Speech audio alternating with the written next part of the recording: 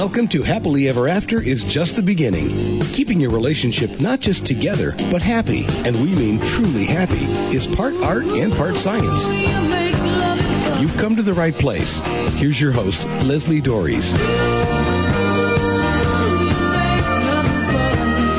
You know, as I've said many times before, most relationships don't end with a bang. They're actually victims of what I call death by 1,000 cuts. Another analogy that I also use is the frog in the boiling water, that if you throw a frog into a pot of boiling water, the theory is it will jump out immediately. But if you put it into a cooler water and gradually raise the temperature, the frog isn't even aware of the change and it'll eventually die. And this is actually what really happens in relationships, that things start to go a little off track and we don't really notice until finally they're so off track that somebody just says, done. So the question becomes, what signs of stress are actually happening in your relationship that you might not be aware of? And what toll is this incremental negative change taking on it? And better yet, is there anything you can do about it? So my guest, Professor of Couples and Family Therapy at Antioch University in Washington State and host of the Psychology in Seattle podcast, Kirk Honda, is going to help answer these questions. So, Kirk, thank you so much for being on the show, because I know this happens all the time. People go, well, things are okay, and then things aren't okay, and then suddenly somebody goes, yeah, I'm done. So, sure, yeah. You know, what's that process? Because I know people, I don't know about you, but I always get people, and I always love this question, what's the secret to a happy relationship? And it's like, well, okay, don't mess up is one of the secrets.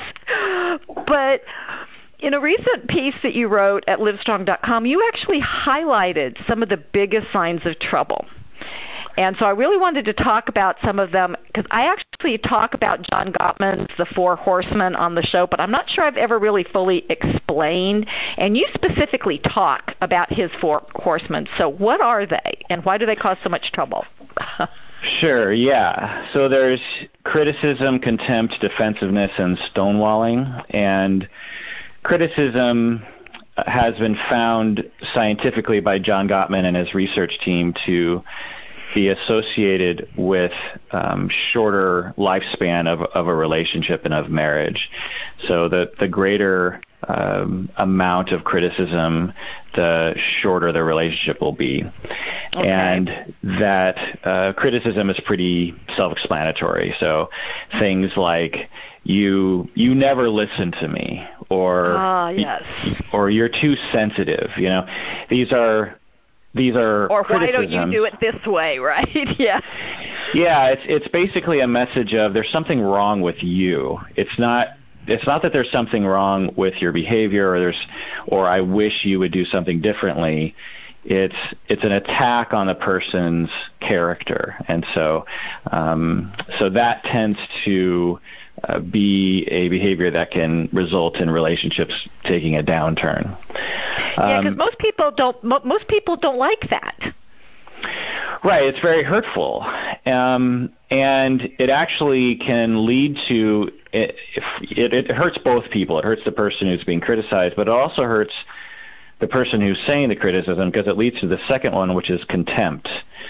So the more criticism you have in your mind, and the more negativity you have toward your spouse, your partner, the more opportunity there is for contempt and resentment to build up in your mind. You know, you build this story or this narrative about your partner that is negative, you know, and it's hard to put a behavior on this one, because it's more of a vibe that you get from somebody. When you're with them, you just get the sense that they have a general story in their mind about you that says that you're a very difficult person to be with, or that you're very withholding, or very cold, or you're very angry, or you're just a bad person, and they think that, you know. Yeah, so it sounds it sounds a little bit like what happens with teenagers when it's like when they sigh and roll their eyes. It's like, oh, you are like the stupidest human being on the face of the planet. It's like, how can you be like so obtuse about life? That kind of thing, right? Exactly. Yeah, rolling of the eyes is a good indication of that, because it basically, because the first time you're annoyed with somebody, you're just like, oh, I'm being annoyed by this. But, the 100 millionth time you're annoyed with someone, you tend to have a different reaction that conveys contempt and resentment. Okay. So that's the second one. The third one is defensiveness. Again, self-explanatory, not listening, but and in my therapy office with my couples, I see this a lot in the beginning phase of therapy, where as one person is talking, the other person is obviously trying to come up with an argument against what that person is saying. They're not really listening. They're just listening for things they can attack. Like for instance, let's say you have a wife who wants to ask her husband to turn off the lights when he leaves the room. And often marital conflict and divorce can begin with stuff like this. I know, and I tell people it's not about the lights in the kitchen, but okay. Right, it's about the attachment and the way you communicate it. And so she might say something like, hey, could you please turn off the lights when you leave the living room? And instead of saying something like, oh, okay, no problem, or oh, I must have not seen that, no problem, I'll do that. Instead of saying something like that, he might say something like, well, you leave the lights on all the time too. It's that kind of defensive statement that can erode the love and attachment in a relationship. It's essentially that raising of the boiling water with the frog in it, as you referred to earlier. Every time you do it, you're just slowly raising, that temperature. Right. That temperature is, it's getting a little warm in here. So, and the last one is an interesting one, and that's stonewalling. What is stonewalling? So again, the word stonewalling provides a metaphor. It's, you're putting up a wall. You're withdrawing, or you're passive-aggressively quiet. I think everyone has been there. Everyone's been in all these, I would like to imagine. And so, you're upset and you don't really know what to do, and so you're just quiet. And your partner might be like, is something wrong? Are you okay? That's a very common example of stonewalling. But there are more overt ways, like just flat out telling your spouse, I'm not going to talk to you. We're done. And I'm not going to talk to you, and I don't want to talk about this, and I don't want to talk with you. And it's sort of a last resort for people, and it can be very damaging to a relationship, as you can imagine. Well, and I think it's really important, because one of the dynamics that I've noticed in people, not just in couples, but in people, is that stonewalling, I think, can sometimes be assumed, but it's not really happening, because I know this is the case in my marriage, is that my husband is what I call a digester. He has to take in information and then kind of let it percolate through. He actually has to think about stuff before we can engage in a conversation. And that can look like stonewalling, but that's not really what he's doing.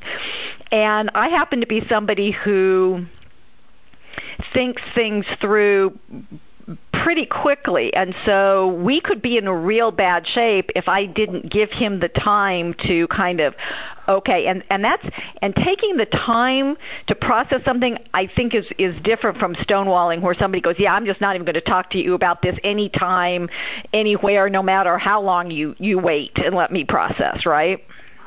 Absolutely. It's a matter of understanding each other, and a matter of communicating that, and a matter of giving people the benefit of the doubt, learning through experience with him in that way. So you throw something out and he's quiet, and your impulse is to be hurt by that, and then to interpret that as him stonewalling and being a jerk on purpose. But but then you have to try to override that with your higher mind by telling yourself, look, based on past experience, he just has a different way of talking about this sort of thing, and he's not upset at me. He's taking the time to think about this, and so, but it's also incumbent on him to communicate and say, like, look, I'm being quiet not because I'm upset, but because I'm thinking. So just give me a second. You know what I mean? So everyone has to participate in that. Right, which is, which is one of the challenges of being in a relationship, is kind of to learn the rhythms of each other. And part of that is this communication. So, we talk about this, and I'm going back to the first one, criticism, because people say, well, what am I supposed to do if I don't like what my partner is doing? How can I not criticize? And so, what's your answer to that? How does somebody not, if something's bothering them, like the lights being left on in the, when somebody leaves a room, is there a way to not criticize? Absolutely. The word I like to use in therapy is the word request. I say, it sounds like you have a request. Is that what I'm hearing? And they'll be like, yeah, I have a request that they turn the lights on. So that's a very different word than criticize. It's you're asking someone to, and often, depending on the families we come from when we grow up, we might have different sort of notions about how to communicate about these things. And so if you grew up in a family that communicated through criticism, because it's sort of implied, if you say to someone like, you always leave the lights on, there's a request that's implied in there, but it's not explicit, right? And so it's implied, I want you to turn the lights off, but it carries a cost because there's this hurtful statement within it.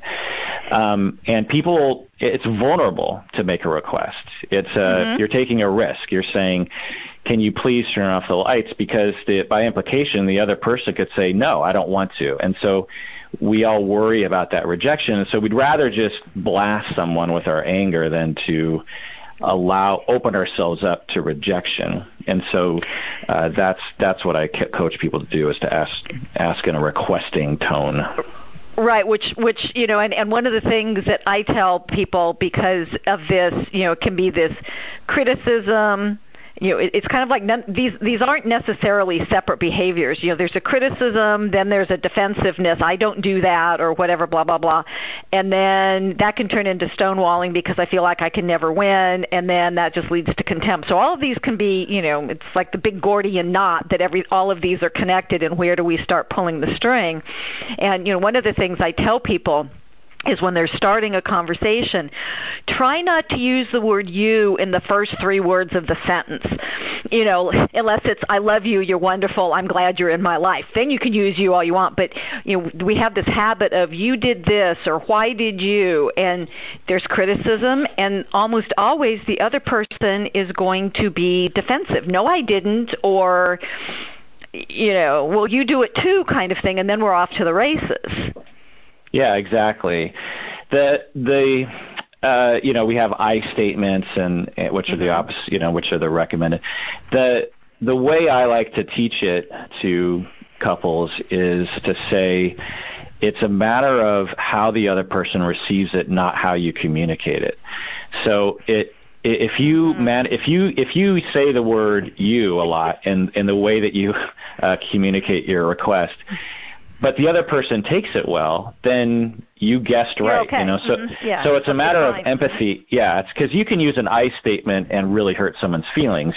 So it's all that. So I try to tell people, look, you have to concentrate on 2 things. One is your needs, which are important. So if you have a need that you want to communicate, then that's important, and that's probably very present for you. You probably are very aware of that need. Well, the second thing you need to pay attention to is the other person's feelings, because in order for you to get your need met, the other person has to feel good about how you're asking for it. If I walk up to the McDonald's cashier and say, give me a Big Mac, and slap them across the face, I don't think they're going to be very open to giving me that Big Mac, right?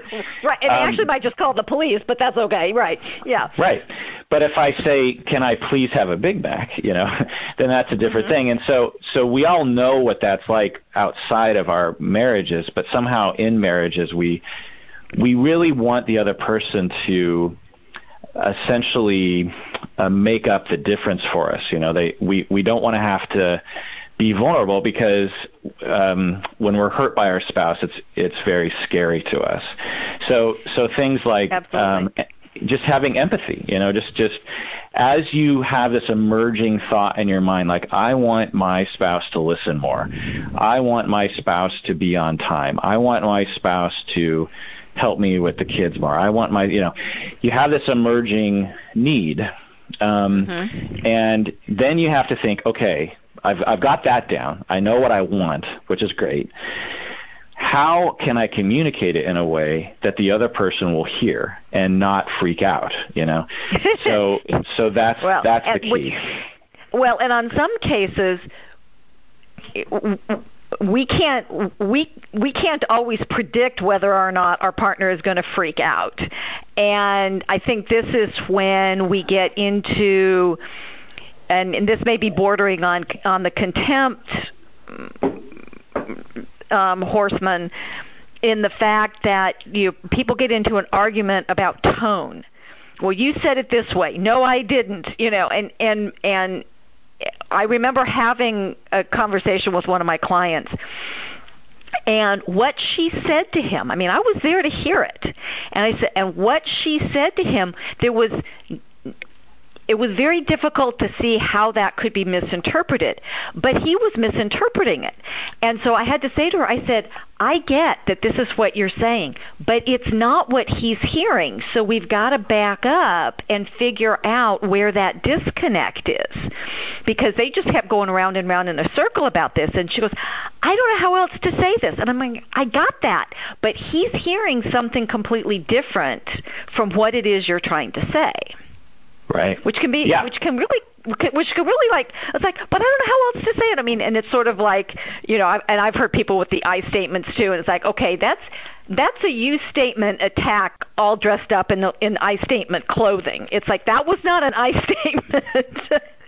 That was, and what makes this so hard? What makes not bringing these horsemen in so challenging, especially in a marriage?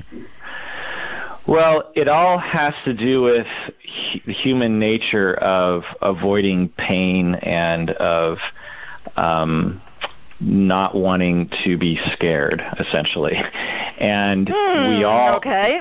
when we were 4 and 7 and 10, we were children, and we would ask for things, or we would do things, or we would want things, and things didn't always go our way, just by the nature of growing up. If you hang around with kids long enough, that they have a lot of impulses that don't make any sense.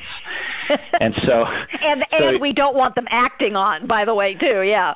Right. And so, there's a lot of redirecting of kids, and there's a lot of denying kids things that they want. They want ice cream every day. They want to take their friends' toys. They want to hit their brother over the head with a bat. It's all stuff that they have. So they have a wish. They have a request. Mommy, I have a request. Can I hit older brother over the head with a bat? And then and then they're shut down. And not only are they shut down in terms of just rejected, like, no, you can't do that, but they're often shamed for it. Like, what's wrong with you that you want to hit your brother over the head? And so we all have that legacy. We were all that kid who wanted to hit our brother over the head with a bat, and we're denied that. And so as an adult, whenever we have a need, there's this worry that we're going to be rejected and shamed.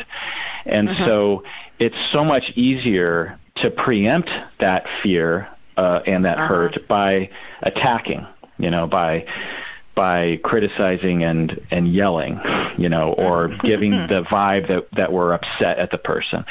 It's much more mature, shall I say, and more vulnerable to say something like, I don't know if this is me. So that's another thing, is you have to take responsibility whenever you do these things. You can't, like with the light thing, let's just stick to that easy one. You don't say something like, you have a problem with turning off the lights, and so therefore you need to turn off the lights. It's more like, even though you might think that, outwardly you say, I have a thing about lights. And I don't know, maybe I got that from my dad, or maybe I'm just a little worried about the electricity bill. I don't know. But I have a thing about lights.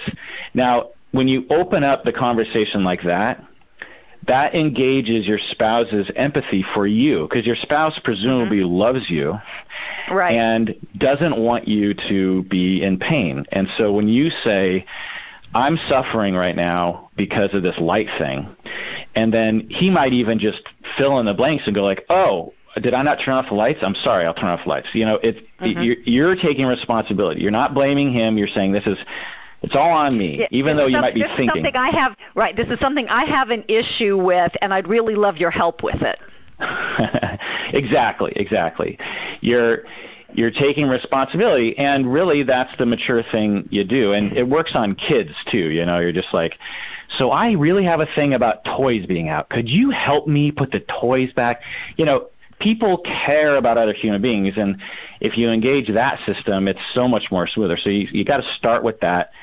And then you just say, so I just have a little request. And so you always have to make it smaller, because the receiver will always blow it up in their mind, because they're sensitive to rejection, because they were criticized as kids too.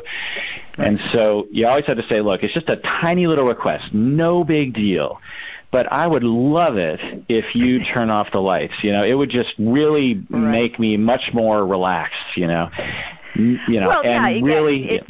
It's trying to turn it into a win-win, which I know is a little bit difficult, and we're going to get to that in just a minute. But I need to remind people that this is Happily Ever After is just the beginning on webtalkradio.net.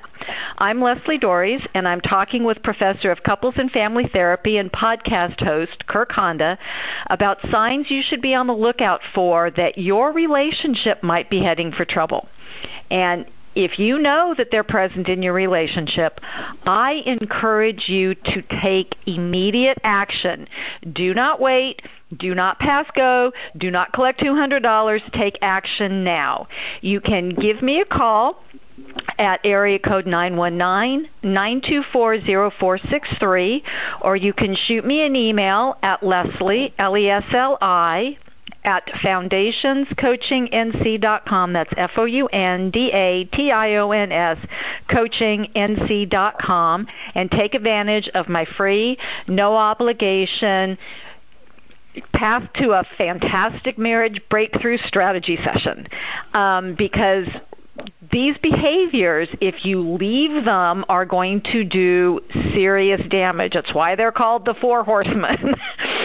So back to talking about those, and going back to what you were saying, Kirk, about how we start a conversation and how critically important that is.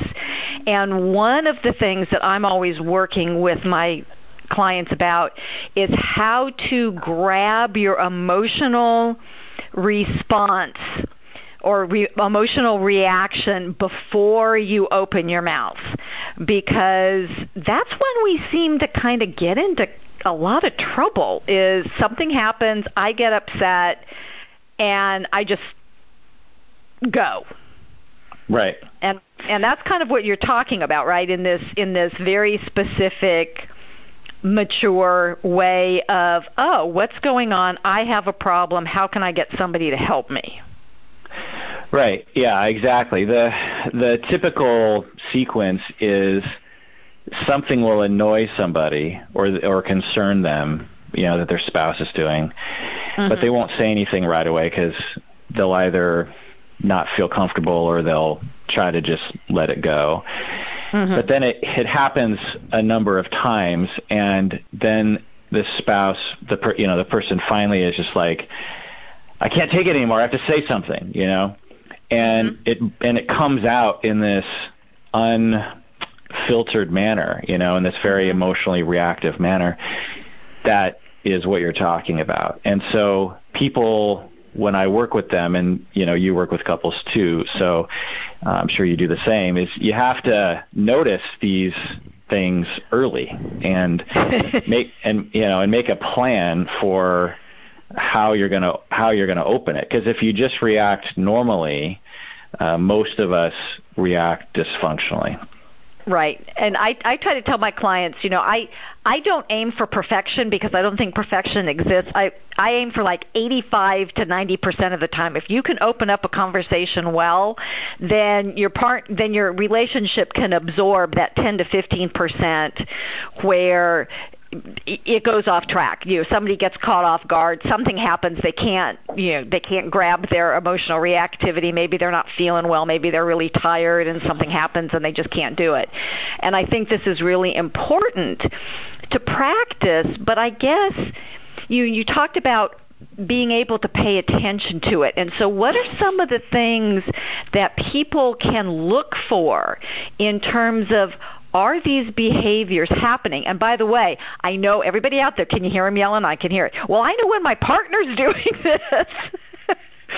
But that's part of the problem, is I need to know when I'm doing this. So how do people recognize these behaviors that they're doing? Yeah, that's a good question. I guess, the general sort of lame advice is just to try to be as self-aware as possible. Some extreme measures might be to record your fights and listen back to them, which I've had people do. And maybe even ask a friend to listen to the recording and identify what you're doing wrong, because you might not even be able to see it in the moment. Yeah, it takes practice. That's why you and I are in business, Leslie, because if it just took some simple advice, then there wouldn't be a field called couples therapy.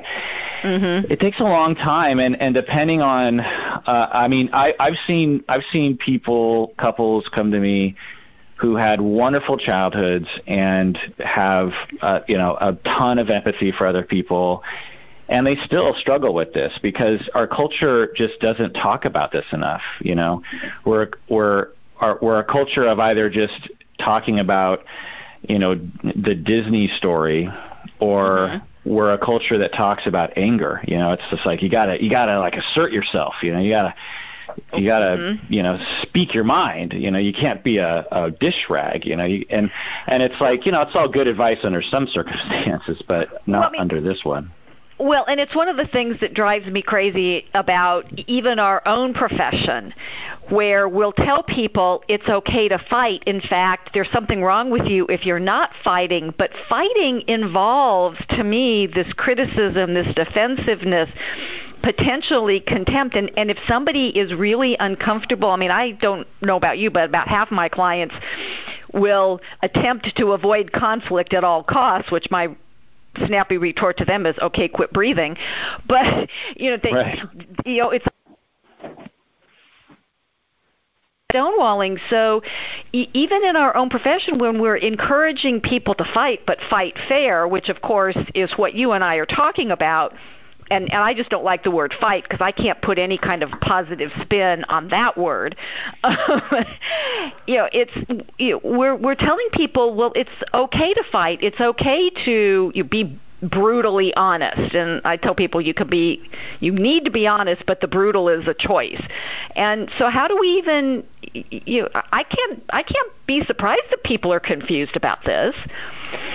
Yeah, it's extremely confusing, especially if you've never been in a relationship that had mostly functional communication, or you weren't raised in a family that had mostly functional communication. Yeah, we certainly, as an industry, have a general advice to people that they should be honest and speak their mind. I don't say that. I say that there are times when you shouldn't speak your mind because your mind has very dysfunctional things to say. If I spoke my mind all the time, I mean, I would be alone and sad. So it's not a matter of being honest. It's a matter of getting everyone's needs met. You have needs that you want to be met, and your partner has needs that they want met. And how do you communicate in a way that facilitates that? And sometimes that means being honest, and sometimes that means choosing your words very carefully. Mm-hmm. And I'm a big proponent of being confused and being curious.